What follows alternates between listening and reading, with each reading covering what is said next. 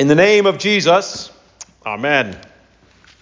Last week I told you how during these weeks after Easter we'd be focusing in the sermons on the readings from the book of Acts, and that's true of today, now this third Sunday of Easter. The book of Acts talked about it a little bit last week. If the Gospels, these stories about Jesus, tell us everything that Jesus was doing up to and through his crucifixion and resurrection, you can say the book of Acts is everything that Jesus continues to do after his ascension to his Father's right hand through his apostles and through the church.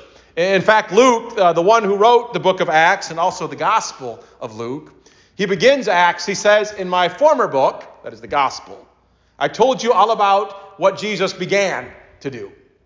In other words, Jesus is still very much doing. Even though you don't see him or experience him in the same way, he is still very much doing through his apostles, through the church. And since you are part of that, believe it or not, better if you believe it, but believe it or not, through even you. And today, what Jesus is doing through Peter, well, at least what it seems that he's doing at first glance to me is being rather harsh, actually. Today's reading is from Acts chapter 2. This is the great Feast of Pentecost. Our reading actually picks up with the last sentence of the sermon which Peter preached on that day.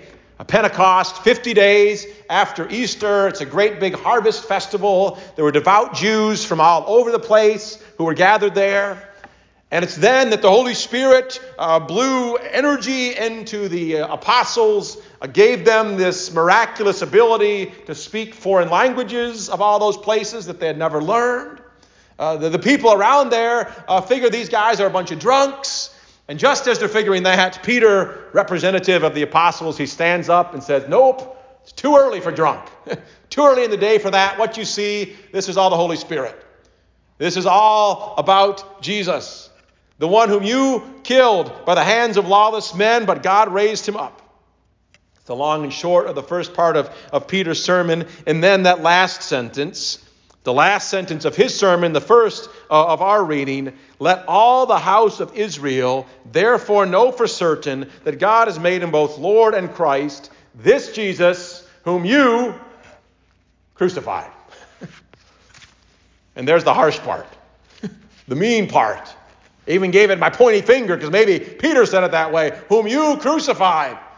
And if you're listening there, in the matter of a 2-minute sermon, Peter had to say that twice. Whom you crucified.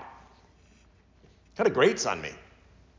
And maybe it grates on me more than others because I would never preach like that. In fact, in seminary school, when you take sermon class, they tell you that, when it comes to the part of the sermon where you have to give the bad news, we Lutherans call that the law, the accusation. When you give the bad news, it's best to do that in the first person plural with a we. So you say, we failed God. We let one another down, don't we? Maybe myself, I will morph into the first person singular every once in a while to talk about what I've done and left undone, kind of to show that we're all in this together. There's not the one person up here yelling at you, horrible sinners. No, we're all a bunch of losers together. Me and you, me first of all, we. And then you say the yous. That's what they teach in seminary. You can skip seminary now. When you get to the good news, that's when you give them the yous. But friends, you are beloved. You are known and you are still loved. You are forgiven. You are free. You have a friend who will never, ever let you go. You, even you. That's supposed to be the extra power, the gospel right between the eyes. So we, for the bad news.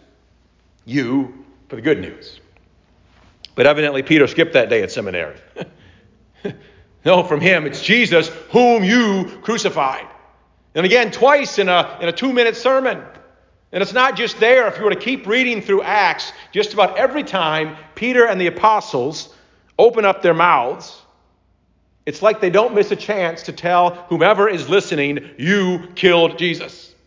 You denied, delivered, and killed the author of life. Jesus Christ of Nazareth, whom you crucified. Jesus whom you killed by hanging on a tree. The righteous one whom you have now betrayed and murdered.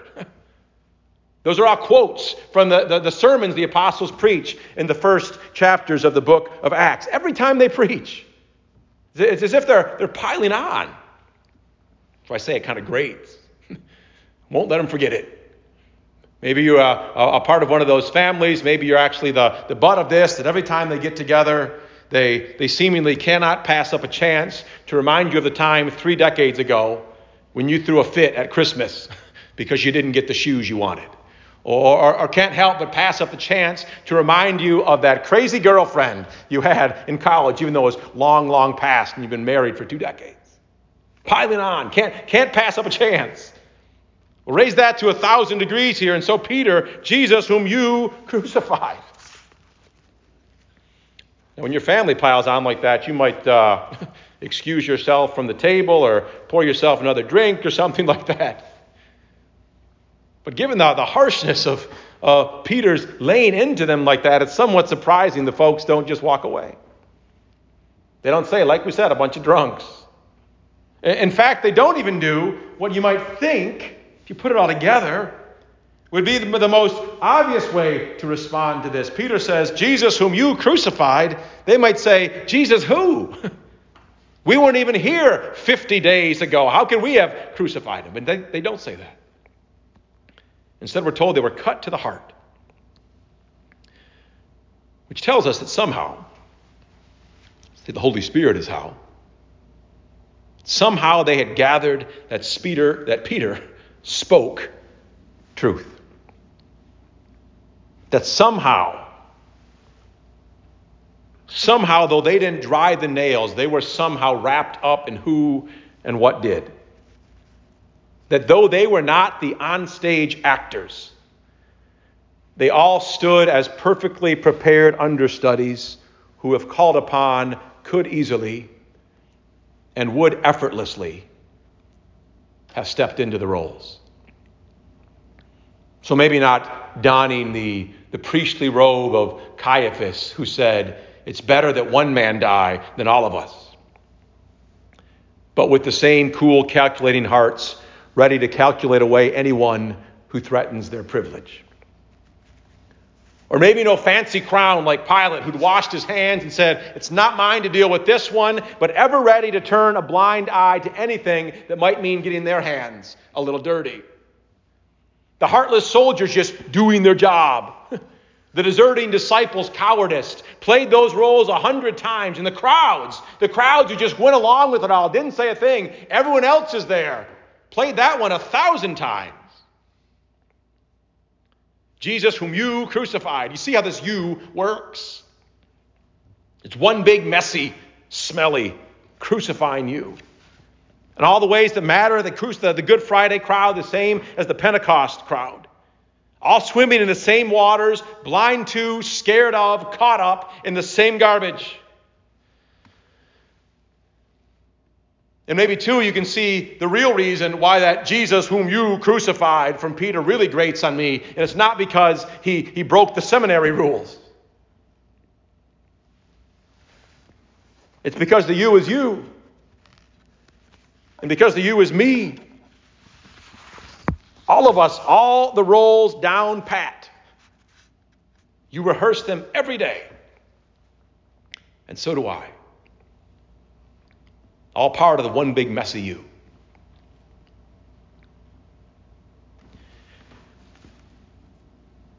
Now when they heard this, they were cut to the heart.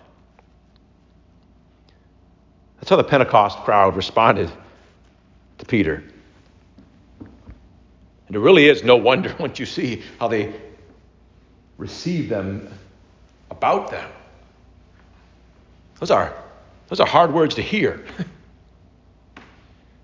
In fact, they're hard words to preach as well. As one whose job it is ordained, which means under orders, to follow on the trail of Peter's sermon and kind of continue the Pentecost sermon. I sometimes wonder if my own getting up here and preaching, I'm no Peter, don't claim that, but if my own preaching up here, rather than stabbing in the heart, which what it literally means, stabbed him in the heart, is more of a prick on the finger or maybe a slug in the arm once in a while. And I wonder if that's because it is so hard not just to hear those words, but to preach them, especially, not just because you don't want to ruffle feathers or make people feel bad, which I suppose is part of it, but especially when you're under the conviction, as I am, that most of the people who show up here on a Sunday morning or these days take a seat behind a computer screen show up already pre-cut, already stabbed. Maybe that wasn't exactly true of Peter's audience, but I think it is of mine. That at least to some degree, that you, and I'm with you, and that you for sure, that you come here already hemorrhaging from a conscience burdened with the guilt that you have played all of those roles so terribly well. That you've come tired and bruised from sharing the stage with those who have rehearsed on you, cold Caiaphas, heartless soldier, deserting disciple, and all the rest. And so it can be kind of hard to give a stabbing Jesus whom you crucified sermon as true as it is, for fear that someone will show up on a Sunday or sit down at the computer and say, man, on top of all of that hemorrhaging and that bruising and that tiredness, on top of all the coronavirus crud, now you tell me I have to deal with killing Jesus too? Well, the good news is you don't have to deal with it. Whether you listen today as one in need of a stabbing you crucified, and frankly some do, or if you come as one pre-stabbed, or one cut in countless other ways, the beauty of Peter's final words, what he was probably preaching faster than I do just to get to, which must have made his heart sing, which should make the heart of every Christian, every preacher sing to say, the words which only Jesus crucified and raised up make possible to say. Those words, these words are for every you. The Jesus whom you crucified, yes, God has raised him up and made him Lord in Christ. Yes, you have done that, but God has done this. He's raised him up. He's raised him up full of peace and release and with open arms. He's raised him up so that Peter could proclaim, that Jesus could proclaim, that I could proclaim that there is forgiveness for all those roles. For all the roles, for all the coldnesses and heartlessnesses and desertions. All the characters you have played and play, all the costumes you've worn and wear, washed, covered, and exchanged for a forgiveness suit sewn just for you. For the promise is for you and your children. How Peter sings that good news. The promise is for you and your children. Yes, you are, I am, all wrapped up in the big, messy, ugly you that he had to get to first. But more, you and your children. You and those you love and all those who love you, they are wrapped up in a bigger you than the crucified you. They are wrapped up in the promise is for you. And what is that promise? Dear children, that you are beloved, that you are known and still loved, that you are forgiven, that you are free, that you have a friend, a Lord and Savior in God who will never, ever, ever let you, remember, the gospel right between the eyes, you, even you, go. In the name of the Father, and the Son, and the Holy Spirit. Amen. That's worth rejoicing over and singing a song about rejoicing. So now, we sing together, "This is the day that the Lord hath made."